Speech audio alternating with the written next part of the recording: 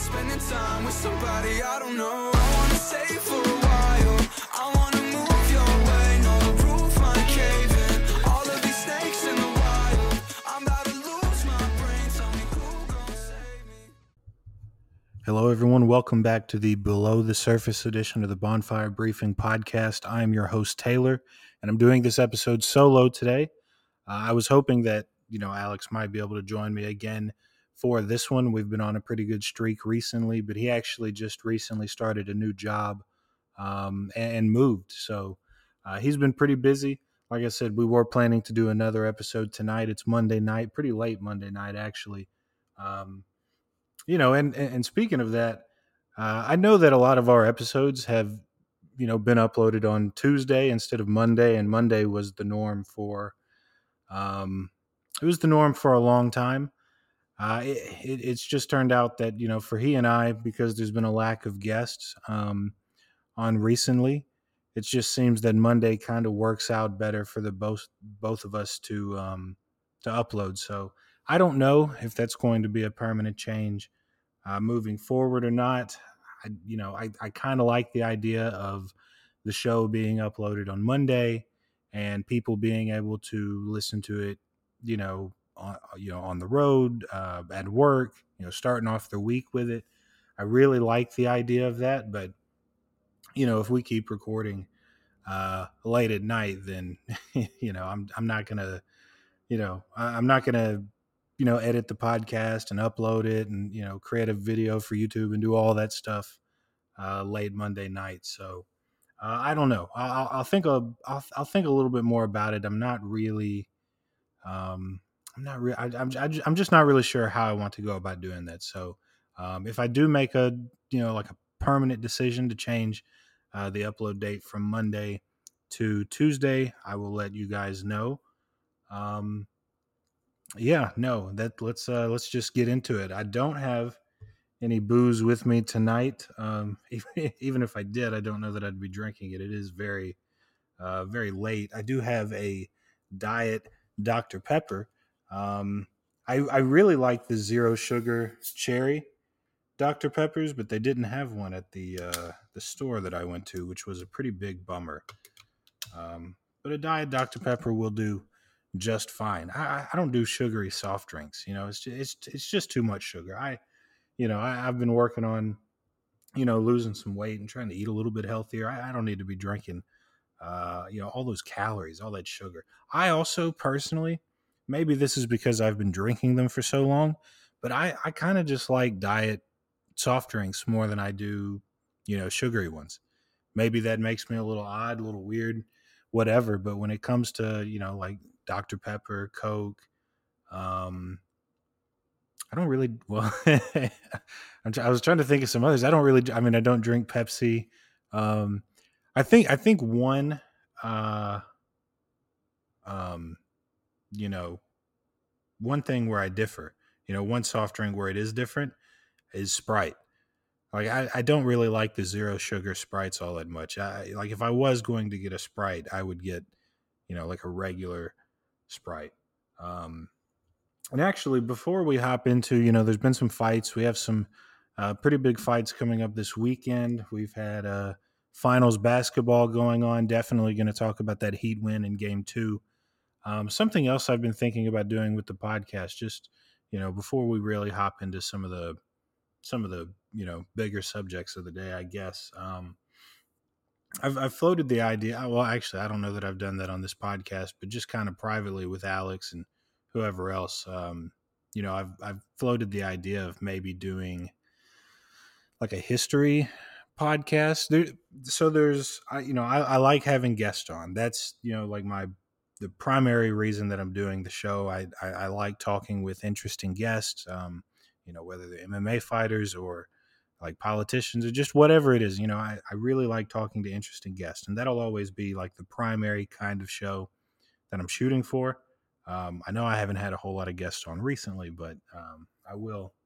I am trying to remedy that. It's just kind of, like the election season for like state level and local level races just hasn't really blown up all that much yet. I mean, I know the presidential election is really starting to kick in gear, but it was always going to start sooner than a lot of these lower races, which is where I like to pick up guests. So, and like I've already had, I think three of the, what are there, five total libertarian candidates, presidential candidates, I mean. And I've reached out to the other two, haven't heard back from them, sadly. Would love to have Chase Oliver and Lars Mapstead on the show too. But these state level and local level races just haven't really picked up all that much yet. So that's kind of why you've been seeing more below the surface episodes. And I do really like the below the surface episodes. It was with Alex that, quite a few years ago now, actually, we thought of having a podcast, and just because of, both of us like graduating college at different times and like moving around and, getting different jobs and everything like that. It just, it wasn't really possible back then, but it is possible now. So I really like doing the below the surface episodes. It's a lot of fun to, maybe have a drink or two and, just kind of get on here and bullshit about, politics, sports, just kind of whatever's going on in the news.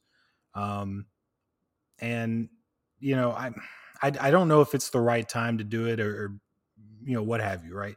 But if I was going to introduce two other things to, the Bonfire Briefing podcast, universe or whatever you want to call it, it would be a history podcast, which is probably if I do decide to start like another special kind of episode, it would still be a part of this same podcast. It would just take the place of a guest episode or a below the surface episode. Probably. Alex and I have kind of, tossed around the idea of maybe doing an additional show in the week. I don't know that I really want to do all that. But we'll see. But I think like a history show would be really cool, or like maybe a true crime one. I really don't know.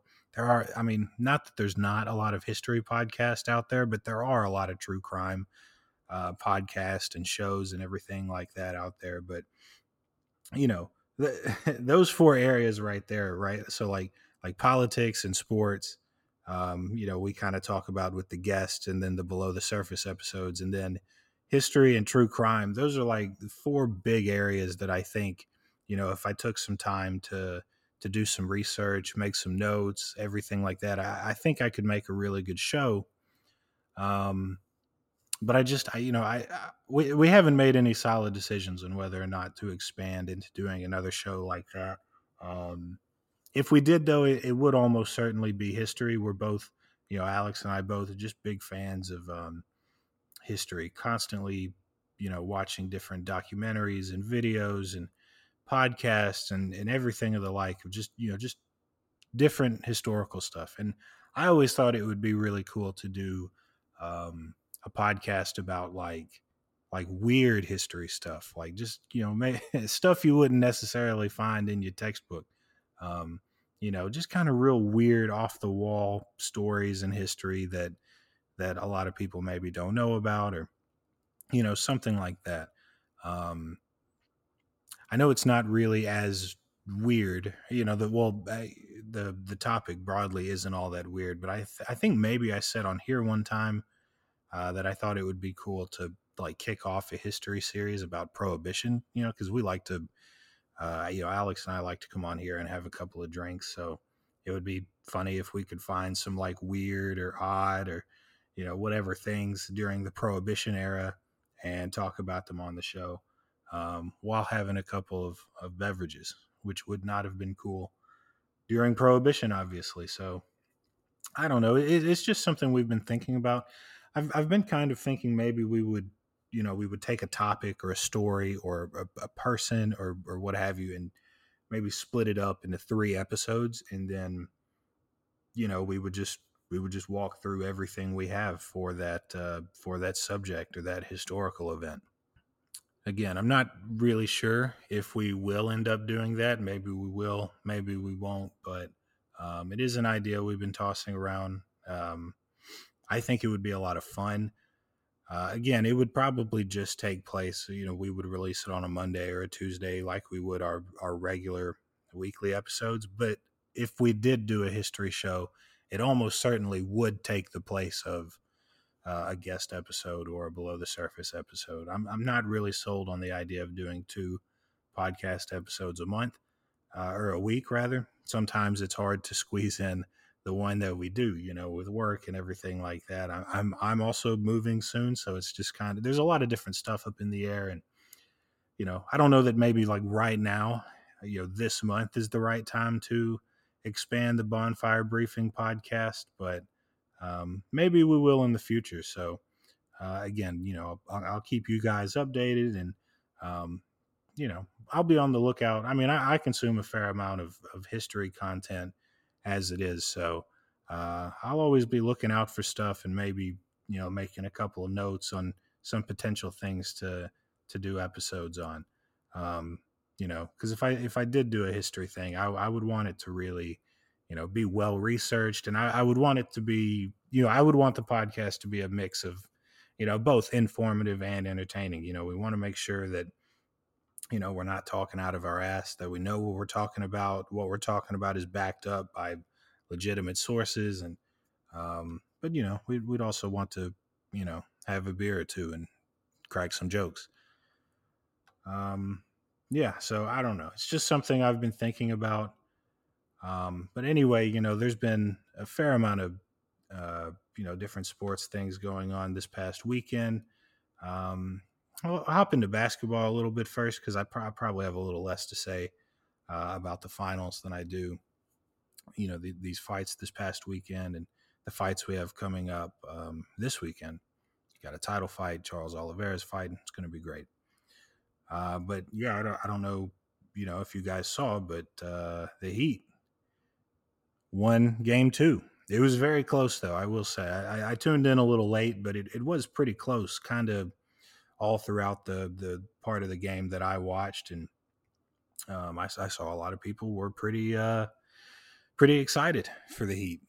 I feel like a lot of people have doubted them. I mean, I guess myself included. I did say that I thought Denver would win this series in 6 games, which is still very possible. Not that isn't possible, but the Heat haven't dug themselves into a hole. Denver won game 1, and they responded right back, and they did so very well, I thought. I mean, a lot of their guys just had really good games. Jimmy Butler and Bam Adebayo did what they were supposed to do. They had good games. Gabe Vincent, who, shout out to him, man. He's been, such a great performer for the Heat, really, during this whole playoffs run for them. 20 something points in this past game, and he had 30 something during a game against the Celtics. I think maybe he did that multiple times, but there was one game of his during the Celtics I was particularly impressed with. So it was really just a great all around effort by the Heat to beat the Nuggets. And like I said, it was close. Jokic himself did have a tremendous game. A double-double, 41 points, 11 boards. Jamal Murray had a double-double too, 18 points, 10 assists. But everyone else kind of, didn't really apply the pressure like they did in game 1. They didn't really perform up to, really what you want a team in the finals to do. It kind of felt like everyone, maybe not everyone else, but, I feel like guys like Aaron Gordon maybe, didn't perform as well as they have in some previous games that we've seen them in. Same thing with like KCP and Michael Porter Jr. They just kind of it was mostly Jokic and Jamal Murray keeping them alive in that game, and they almost did it. I mean, Murray had that shot there at the end. Seemed kind of odd to me that he didn't pass it to Jokic. Jokic was wide open there on the perimeter. I mean, I don't know. And it's not like Murray, just shot a bad shot. I mean, it wasn't a bad shot. It just didn't go in. But he did have Jokic to his right there, just wide open. So, I mean, I'm not a Denver fan. And despite me picking them to win this series, I'm actually, rooting for the Heat. I would rather, out of everybody who's in the playoffs right now, I would rather see Jimmy Butler get a ring than anyone else. Jokic is a great player. He is, there's no doubt about it. He's one of the best players in the league. I think him getting a ring would be cool, but I think Jimmy, he like really needs one, man. He's shown out in these playoff performances, just kind of over the past couple of years with the Heat, and a ring and maybe a Finals MVP would really put him in Heat legend conversation. Like with D Wade and Bron and Shaq. I mean, it would really cement him as a Heat legend, and he would be, those three players that I just mentioned, they all played with one another whenever they got the ring. Jimmy Butler would be able to say, not that he did it on his own, but that he didn't do it with LeBron, D Wade, or Shaq, who are some of the greatest players of all time. I think it would be really cool. I mean, Jimmy Butler has a great story. If you're a basketball fan, you know it by now. But, there's going to be like a Netflix series, documentary made about him in the future or something. And I mean, how cool would it be if in that documentary there was a finals win, not just a bubble finals appearance, but a finals win. Also, that would make for a better story, to lose the finals that back then, but then to come around and, get the job done in 2023. I think that would be really cool. But, the series isn't over. Like I said, Denver has plenty of opportunity to come back and win this series. And like I said, maybe win it 4-2. I don't know. Wouldn't be, if you follow my Twitter, particularly my MMA tweets on Saturday, you would know that it wouldn't be the first of my predictions to go wrong. I mean, I don't know how I did this past weekend on my my MMA predictions for the Cara France Albazi card, but it's pretty hit or miss. If you're taking my MMA predictions off Twitter as betting advice, do yourself a favor and stop. Believe me, I know it doesn't always work out. In fact, more often than not, it doesn't. I thought there were some fun fights, this past weekend. We will talk about the main event decision. We will get there. It was a bad one. It sucked. But, I just feel like a lot of people were talking trash about this card before. And yeah, was it the best card ever? It wasn't. Even, the fights, they weren't bad. But, yeah, it's an ESPN card, guys. It's not a pay-per-view. You know what I mean? Like, it's just not every card is going to knock your socks off, right? Especially when judges screw some of the fighters out of a win there, But there were some pretty good performances. I mean, Damon Blackshear in the prelims, first finish of the prelims, he got the job done. He's a pretty exciting guy. You go through, some of his pre-UFC career, and he's kind of more of a submission guy, but here in the UFC, he's kind of started to really get the job done with his hands. Great win for him. Jamie Mullarkey, he looked fantastic, man. He did. He looked great for about a round and a half. He's got Ross Pearson in his corner. He looked great. He looked more. His striking was just tighter and more fluid. I mean, he looked better. And I've seen him fight plenty of times. He looked better Saturday night than he did probably any time that I've seen him fight. I don't know about that, but he did look really good. It just kind of looked like he had started putting some pieces together that maybe were missing earlier in his career. And then Muhammad Naimov just decked him. I mean, just caught him with I think he was up against the cage, and it was like a counter hook or counter overhand, or I can't remember exactly what the punch was, but man, I mean, he just sat him down and finished him. It's truly a crazy sport. You never know what can happen. I mean, over the past year, we've seen some great comeback victories. The first fight between Pereira and Izzy, Izzy was a minute away from, you know, winning a relatively uncompetitive fight. I mean, Pereira, he didn't really have anything for him until he slept him there with like a minute left in that final round. Um, Same thing with Usman and Edwards. The first fight they had, wasn't really that. It wasn't that competitive of a fight. Leon. I mean, they were talking about Leon Edwards as if he had given up. He was, he has come to peace with losing this decision, and then he whips out that head kick and becomes the new welterweight champion of the world. I also saw on Twitter somebody asked. They said, I can't remember exactly how they phrased it, but it was like, show me that MMA is truly a sport or truly a sport where anything can happen, or something like that. And I posted something about the Czech Congo Pat Barry fight, which if you've not seen the ending to that fight, it's absurd. It's so crazy. Czech Congo is just so hurt so many times throughout that. Like, other referees would have stopped the fight 2 or 3 times before that fight ended up getting called. Man, it's it's a fun one. Like I said, if you haven't seen it, I think I have that backwards. It was Congo that knocked out Barry. Yeah.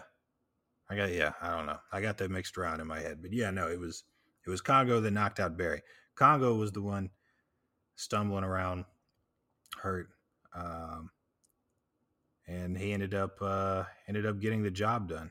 So I responded to that tweet with something about that. Just another great comeback victory. Probably the best comeback victory in UFC history that I've seen. I don't know that I've ever seen anybody that hurt come back and like knock unconscious their opponent. It wasn't like he came back and got a TKO or he knocked Pat Barry unconscious. Just a great all-time finish to a fight. And sadly, Malarkey got just a little bit of a taste of that on Saturday night. Really a shame, man, because like I said, he did look great before then. Another thing that was a shame, Andrei Arlovsky getting knocked out by Dontel Mays. I love Andrei Arlovsky. He's one of the few guys that's been fighting in the UFC longer than I've been watching. Well, his first run started well before I was into the UFC. Well, his first run in the UFC started when I was very young. Let me see. I do have him pulled up here. So he made his UFC debut in 2000. Yeah, I was less than 5 years old. And he's looked good. These past couple of years. It's not like he's looked bad. I mean, getting knocked out Saturday sucks, and he did lose his fight before then. Marcos Rogerio de Lima, but he got submitted. It is what it is. But like before then, he was on a 4-fight win streak.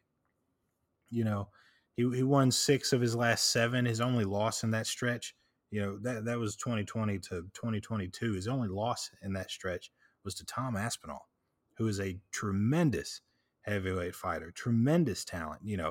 Seen as many, myself included, as being one of the up and coming heavyweight contenders. And I'm glad that he's recovered from his injury, and we're going to get to see him fight very soon.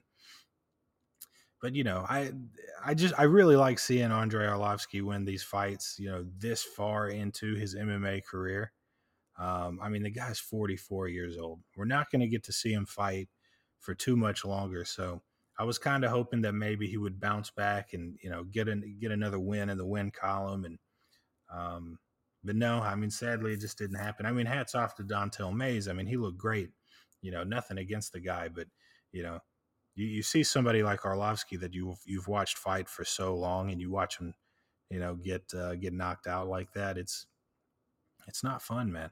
It sucks. I always root for Andrei Arlovsky whenever he's fighting. Pretty much. I can't really think of anyone I'd root for over Arlovsky. But just been following him forever, and I mean, I have no idea if he's going to retire after this one, or if or how many fights he's got left on his contract. But I'll be rooting for the guy up until the day he retires. Um, Speaking of my predictions, one fight that I did predict the Nurmagomedov fight wrong that started the card. I thought the fight was very, fairly close. I didn't really think some people thought the decision was a robbery. I didn't really think that. I thought it was pretty close. And in fact, I probably sided with the judges there. I probably thought Dos Santos had a little bit more going um, in that fight. But one fight I did predict correctly that was awesome to see. I mean, maybe, well, my second favorite finish of the night, Killer Karine Silva submitting Ketlin Souza with a knee bar. That thing was vicious. Knee bars, anytime you see them, are just wild, man. I'm gonna see if I can pull that one up again one good time, just so I can really see it again. But she looked great. I watched a little bit of her stuff before she came to the UFC, just to kind of, because I wasn't really all that familiar with her, and watched a little bit of her stuff. And man, she looked great that night. I mean, yeah. Oh, here we go. Yeah.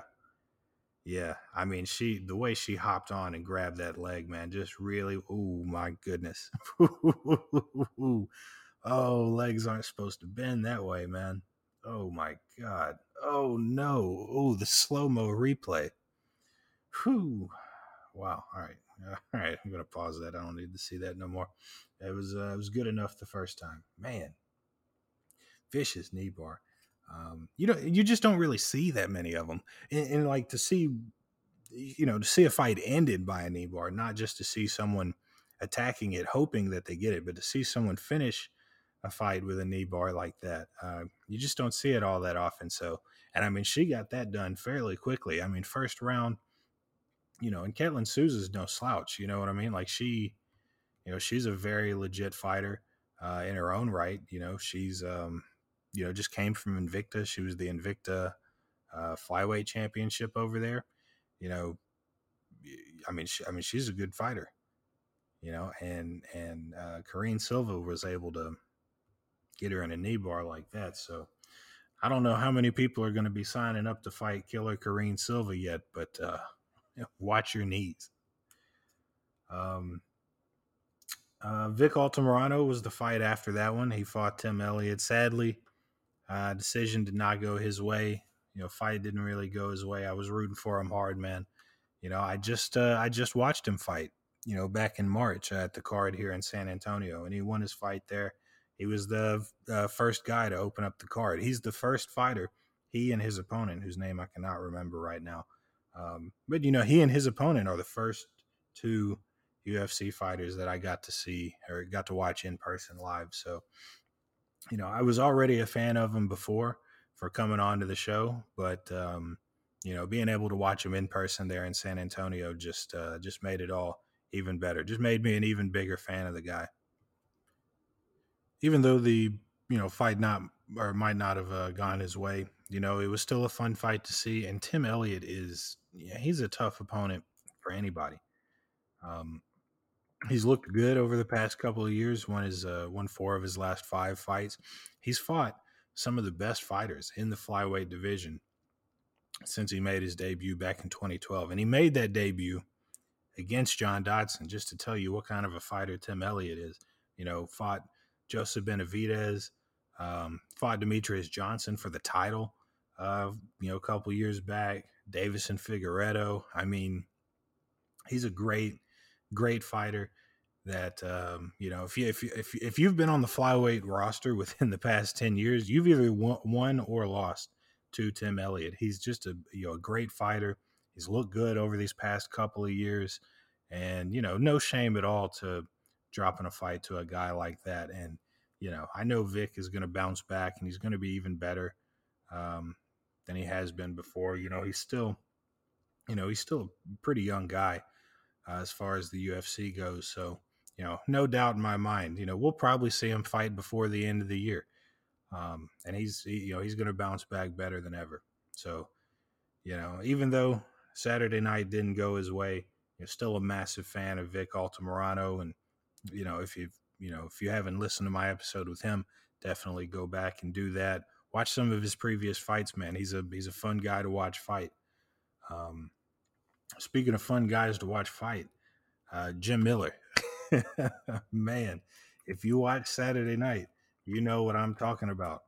Jim Miller flatlined Jesse Butler in the fight before the co-main event. I mean, just absolutely flatlined him. I think he was originally going to fight Jared Gordon, if I'm not mistaken. But man, and I mean, I don't know how far out that change got made. If Jesse Butler stepped up, hats off to him. But man, Jim Miller was not playing around out there Saturday night. He knocked Jesse Butler out clean 23 seconds. 23 seconds into the first round. Knocked him completely unconscious, man. I mean, if you need any further proof that Vic Altamirano has, plenty of time to bounce back and, go far in the UFC. I mean, Jim Miller's 39, won the most fights in UFC history. He's had the most fights in UFC history. I think he's second for finishes. I don't know if that knockout put him at first or not. Let me check that out real quick. I don't know if it did. No, I think Oliveira's got him beat by 2. You know, hey, Jim Miller said he wants to fight to UFC 300, so you don't know. He and like first round knockout, 23 seconds. He doesn't really seem to be slowing down anytime soon. So that record might be his. Although Charles is literally fighting this weekend, and we will definitely talk about that. But I mean, I just hopped out of my seat when Jim Miller knocked him out. I mean, it was just it just happened so fast, and you know, um, you can't doubt a guy like Jim Miller. He's been in the game for so long. He's like Tim Elliott. If you've been in the flyweight division in the past decade, you've either won a fight against Tim Elliott or lost to him. The same is true for Jim Miller, but you can push that back to about the last 15 years. In the lightweight division. I mean, you've either fought him and won or fought him and lost. I mean, he's fought everybody, and he's still going strong. It's crazy to see. He's another one of those guys. I mean, how can you not like Jim Miller? He always throws down. He's given us some awesome submissions, some awesome knockouts over the years, great performances. I mean, he's just, if he's on a card, no matter where he's at on the card, it could be the first fight of the night. He could be at the bottom of the prelims. You got to catch that fight. Even if you don't care about any other fight on that card, you got to tune in and see what Jim Miller's going to do, because he might knock somebody out in 23 seconds. He might lock them up in a nasty guillotine choke. You just don't know. And I love him, man. I love to see that he's still going strong, that he wants to continue to fight for, a fairly long time. I don't know when UFC 300 would be. Let me see. When would that be? I know it's a little bit out there, but yeah, no. Well, yeah. When you Google it, the only thing that comes up is, Jim Miller talking about it. So, yeah, don't know when that would be, but yeah, Jim Miller's still around and still putting on great performances like that. I want to see it. Yeah, no. Well, I guess we could talk about the main event. Actually, Alex Caceres did have a pretty good performance. Shout out to him. He did really well. He had Pineda in trouble there quite a few times during that fight. Just he didn't really get the job done. But Bruce Leroy is as exciting as ever to watch. So and he's on a pretty good tear. I mean, for what it's worth, he's won 7 of his last 8 fights, stretching back to 2019. TKO Julian Erosa. I mean, he's looking good. I mean, and Pineda is not a bad win by any means. Yeah, I mean, Pineda is a pretty good win. He's been around for a long time. He's been a pro for a while, for what it's worth. So, I don't know that Caceres is that far off from hopping back into the rankings. Or no, he is in the rankings. We had the same damn. Alex and I had this discussion last weekend. I was like, I don't know if he's in the ranking. He is. He's number. Well, I don't. I haven't checked if they've updated the rankings yet, but as of when I'm recording this, they've not updated the rankings from this weekend's past fights. So, still number 15, which not a bad spot to be.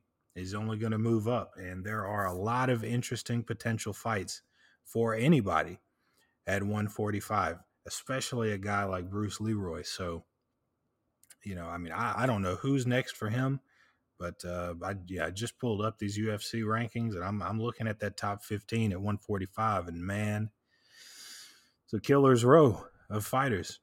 I mean, you look at the guys right above Caceres: Barboza, Ige, Yusuf, Mitchell, Evloev, Topuria. I mean, my God, man.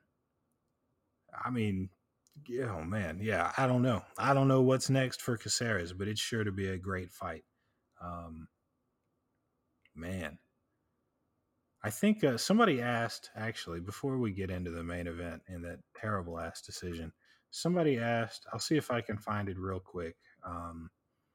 Somebody said, they put up a graphic and it had a lot of the undefeated fighters that are in the UFC right now, like undefeated right now. And they said to rank your top 3. So I did find it. And I thought about this because I just named 2 of those guys. Topuria is 13-0. Evloev is 17-0. And the question being posed was, who's your top 3 best undefeated fighters in the UFC right now? So they got I don't know if this is all the undefeated UFC fighters, but this is 8 of them. We got Mokaev, Shavkat, Umar, Gary, Evloev, Chimaev, Nickel, Topuria. All right. And I responded to the tweet, and my top 3 was Khamzat, Shavkat, and Topuria. But I put a little addendum down there that Evloev is a very close 4 for me. And I saw some other people had similar lists. Other people had Evloev at 3 instead of Topuria. I think that's totally fair and fine. I don't have any issue with that at all. I think maybe the level of competition that both guys have fought in the UFC up to this point, I think Topuria's might be a little bit higher.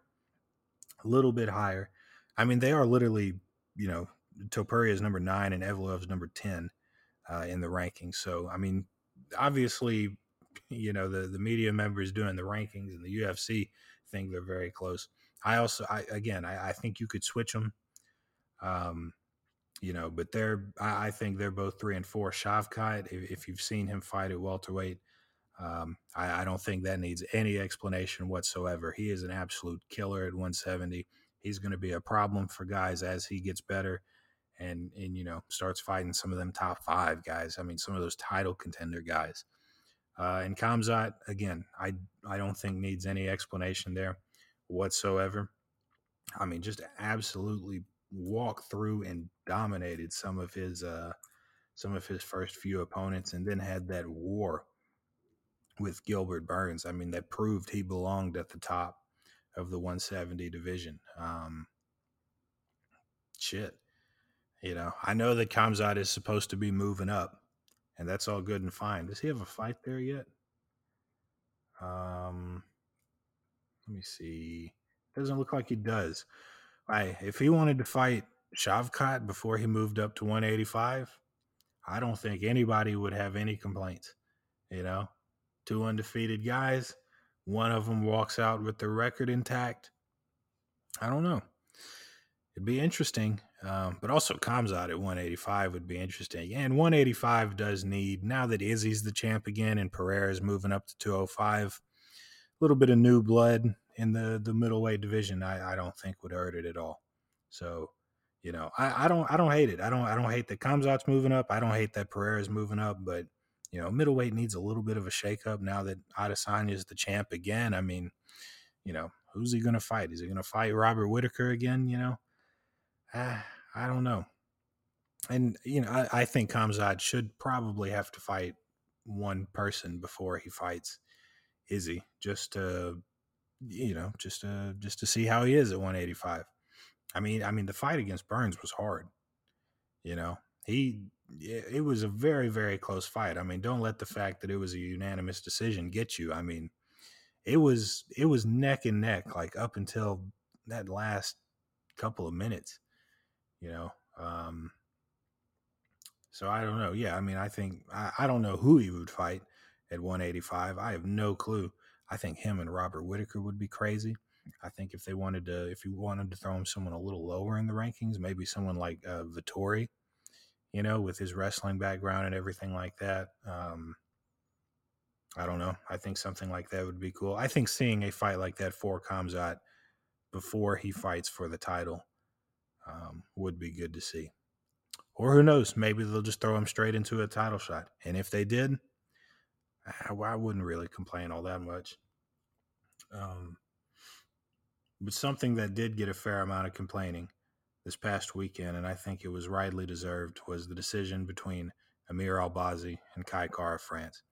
Albazi got the split decision win.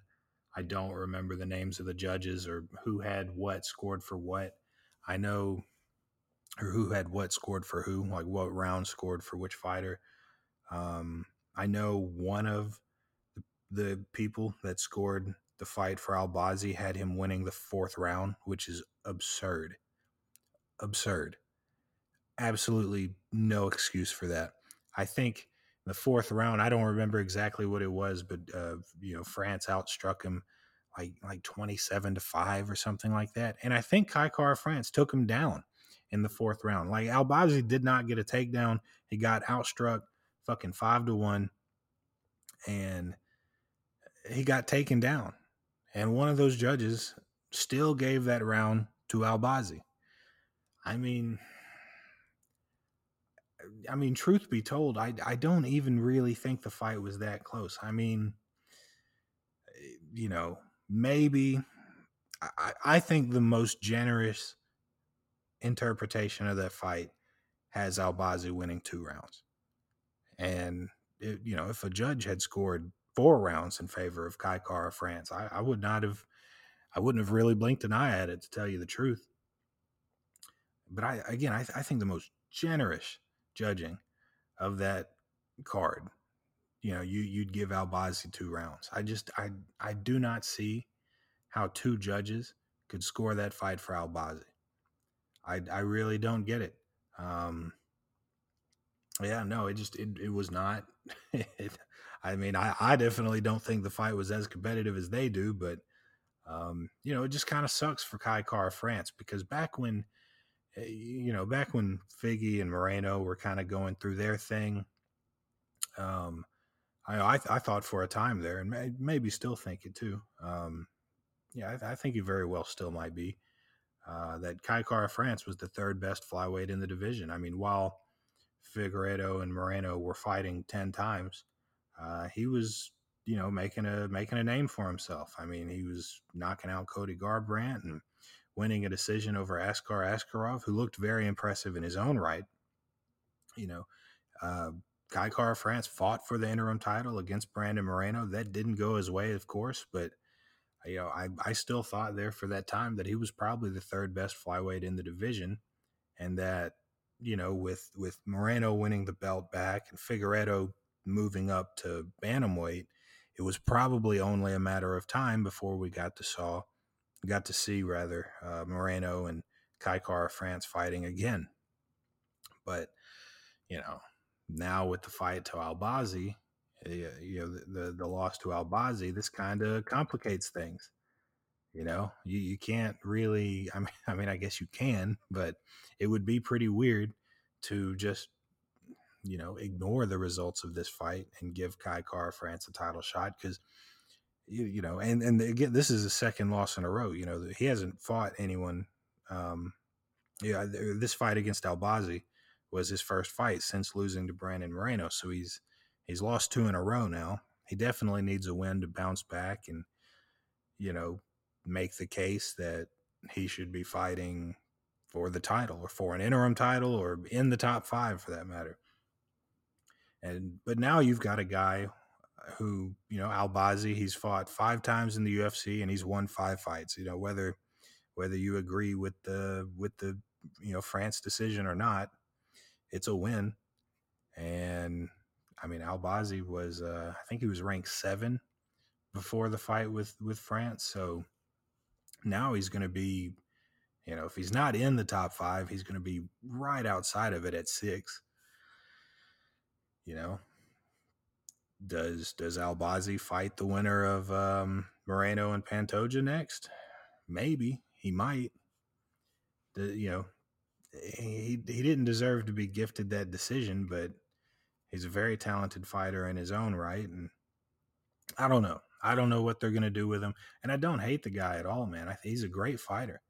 He really is. I mean, I don't have any beef with with Albazi at all. I'm just saying it was not a good decision. So I don't know what they do moving forward. It just is a shame that people like to complain that we have too many events and that the cards are too thin, which I've said before, probably on multiple podcasts now, that I think that that's stupid. There's more fighters in the UFC. They're putting on more cards. Yeah, they might be a little thinner, but I'd much rather have cards that are a little thinner than have 2 weeks out of the month where we don't have any MMA on Saturday. Where there's no UFC fights on. I'll take the cards that are a little thinner if we just get to keep having, fights all the time. They announced it on the broadcast the other night. They said, for the next however many weeks, there's a UFC card on every weekend. And that's something that doesn't happen if they don't have as big of a roster as they do. So I think that whole argument, these are MMA fans that did not watch back in the day where you had to go, 2-3 weeks before you got to see another card. But one thing that people complain about all the time that I think is very fair is how shitty the judging is. I mean, it seems like every card there's a fight that's ruined by a bad decision. And, this time it was a fight between 2 potential title contenders at flyweight in the main event of the card. I mean, really just, it already wasn't, maybe the best card we've seen in a while, but it did have, like I said, Killer Kareem's knee bar finish and Jim Miller, his 23-second knockout. That main card had some highlights on it. It had some really cool things on there. There were some finishes in the prelims too, but the main card was starting to pick it up a little bit. And Kai Kara France, had a great performance in the main event, and it got undercut because 2 judges scoring the fight disagreed with everybody else in the world. And I just don't know what they were seeing, man. I really, really don't. It doesn't make a lot of sense to me. It's a shame that, every weekend somebody is going to get screwed over by some incompetent judges. I mean, and I mean, this cost people, money. I mean, I think Kai Kara France came out today or yesterday and said that, that split decision loss cost him $100,000. And that sucks, man. That sucks. Imagine if you're Kai Kara France, you won the fight, but 2 judges don't see it that way. And so now you've got, 2 losses in a row on your record. You're going to go down in the rankings. You're losing out on this money. You're losing out on probably what would have been, if he had won that fight, pretty good chance he would have gotten the next title shot. I mean, I think so. I don't know that it would have been a guarantee, but I think it would have been a very good chance. And, I don't blame Kai Kara France at all for being frustrated. I don't blame him one bit. He has every single right to be frustrated with those judges. and so do any other fighters that have been screwed over by a crappy split decision, and so do the fans. There's nothing like getting hyped up and watching a fight and getting into it just for the judges to call the fight for the guy that was getting his ass kicked. It just it like I said, it just undercuts everything you just watched. You're like, man, it was a great competitive back and forth fight, but the judges have just ruined it. And there is a difference between like a robbery and a close fight. There definitely is, but in this specific case, the Albazi Kai Kara France fight, that was a robbery. That wasn't just a close fight that the judges got wrong. It was a robbery. It was terrible. I can understand judges being split up and siding differently if the fight is really close round to round, but that's not what this fight was. And like I said, every week there's a card that blows up on MMA Twitter and online because the judges ruled the fight in a different way than anyone else expected. And I don't know what the fix is. Somebody, I wish I could remember who it was. Somebody said, start interviewing the judges after a fight. Make them have to explain themselves to the press, to the fans, to whoever. I don't think we're definitely not going to see that. But I don't know what the answer is because the commission picks the judges, and once they do that, it's just it's out of the UFC hands. It's out of everybody's hands. So I don't know what the answer is to fix it, but it is pretty goddamn annoying, if I do say so. Just while we've got a little bit of time here, I know we're about to run up on the hour mark, and like I said, it is very, very late. And I picked up a Diet Dr. Pepper from the store, so there's no caffeine in here. So it would be nice if there was, but boy, there isn't. But we will talk about UFC 289 coming up this weekend. This is another card people are complaining about. I know I already said my piece, but is it the most stacked pay-per-view ever? No, but there are some very fun fights on this card that I'm personally looking forward to. So let's hop into some of those for this last 10 minutes or so. I mean, headlining the card this Saturday, we have the greatest women's MMA fighter of all time, the Lioness, Amanda Nunes, defending her title against Irene Aldana. I can't remember. It was originally going to be someone else, right? Oh yeah, it was going to be Pena. They were going to run that rubber match back with Pena, which I would be. Well, I understand why they want to run it back because it is 1-1, but Nunes dominated that second fight.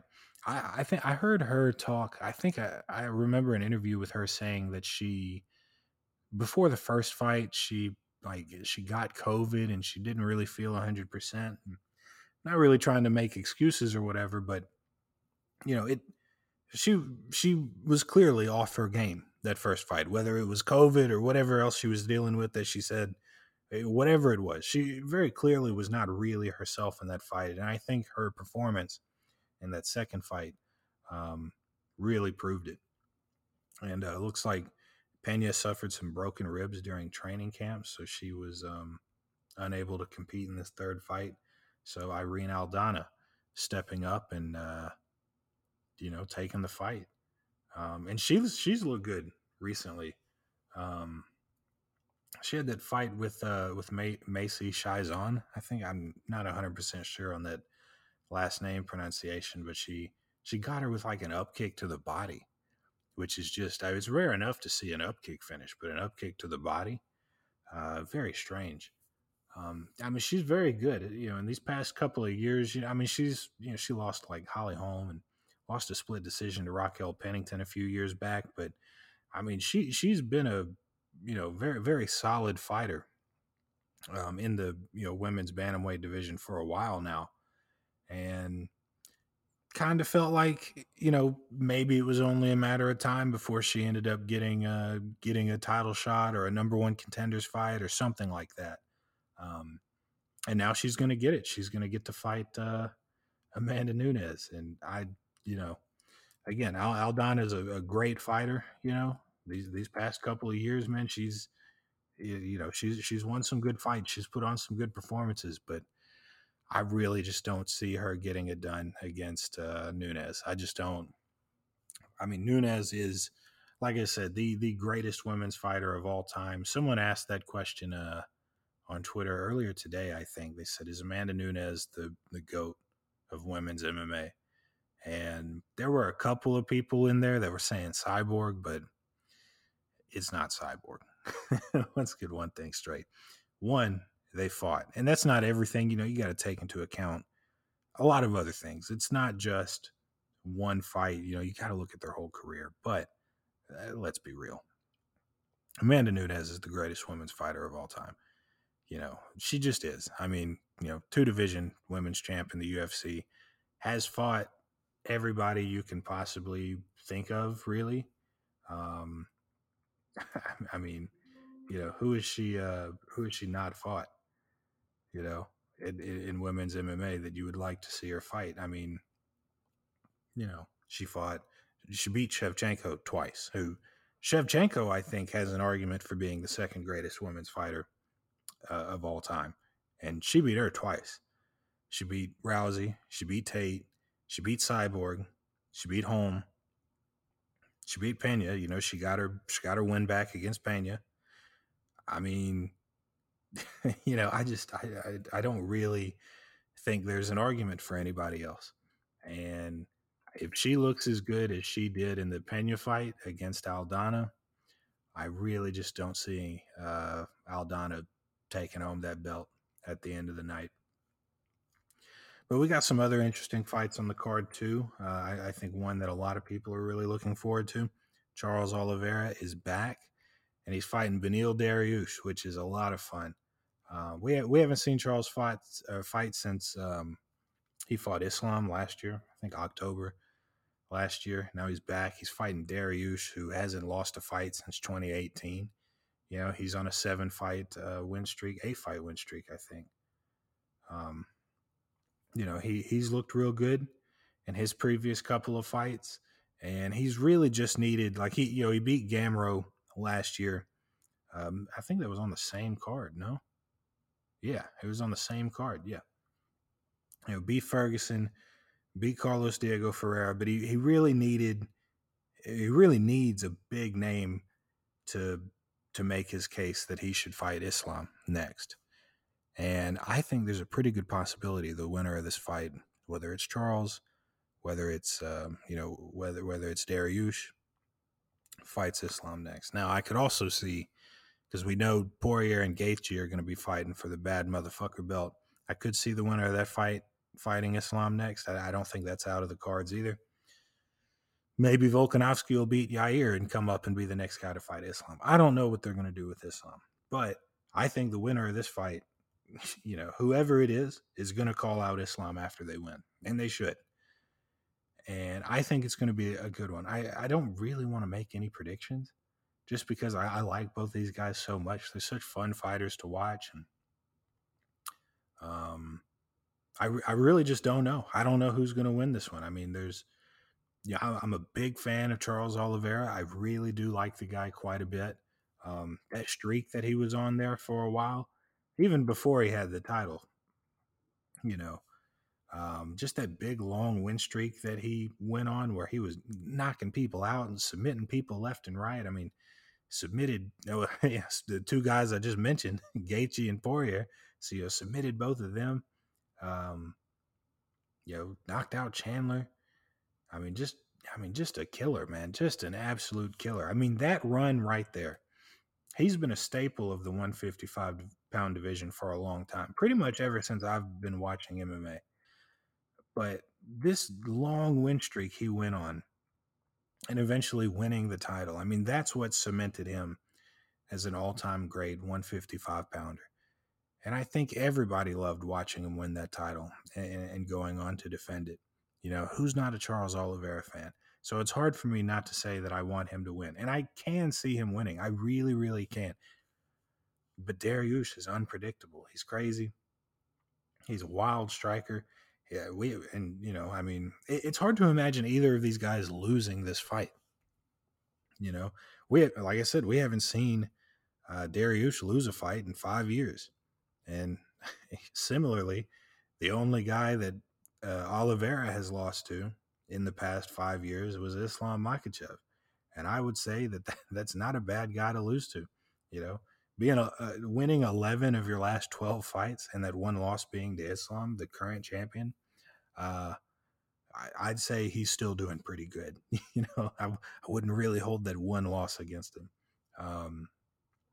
If I was going to make a prediction, I would probably say that Charles Oliveira gets it done by submission. I do. I think Dariush can hold his own on the feet.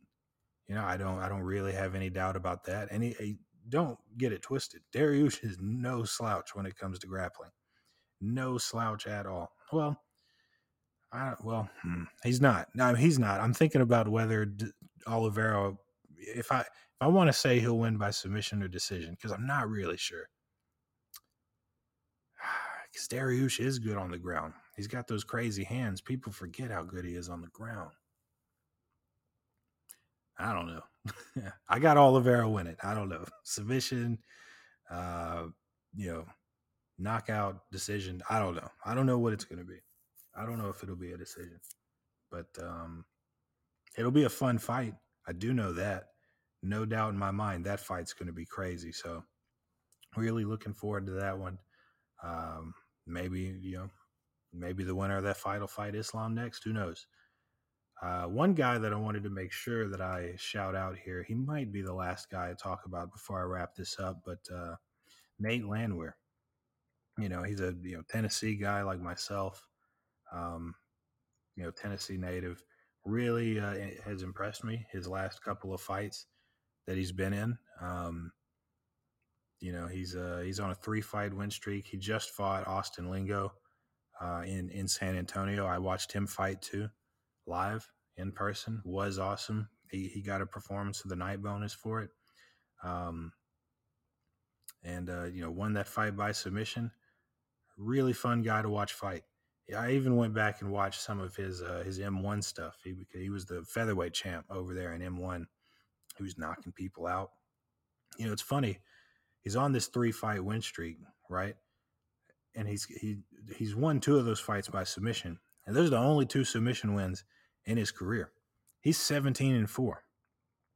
So he's been pro for over a decade.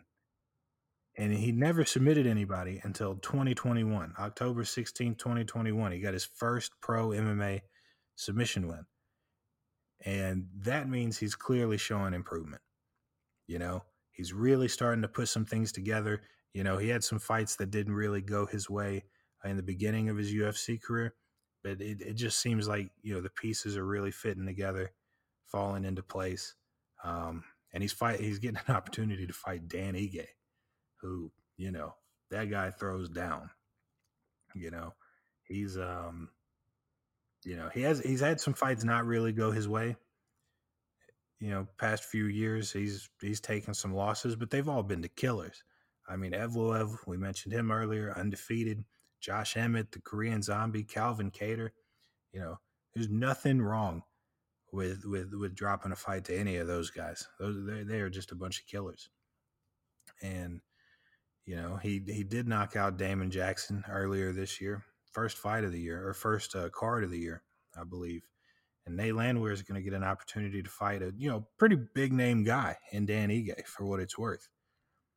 He's a guy that you gotta win over Dan Ige under your belt. I feel like some of the people in that division, in that 145 division, start looking at you a little differently. So if Landwehr can pick up a win like that, I think is he actually, hold on, is Ige still ranked? He is 13. So a win over Ige might mean cracking into that top 15. And we were just talking about, how brutal that 145 division is. And being able to break into that, maybe get yourself an even bigger name opponent than Ige.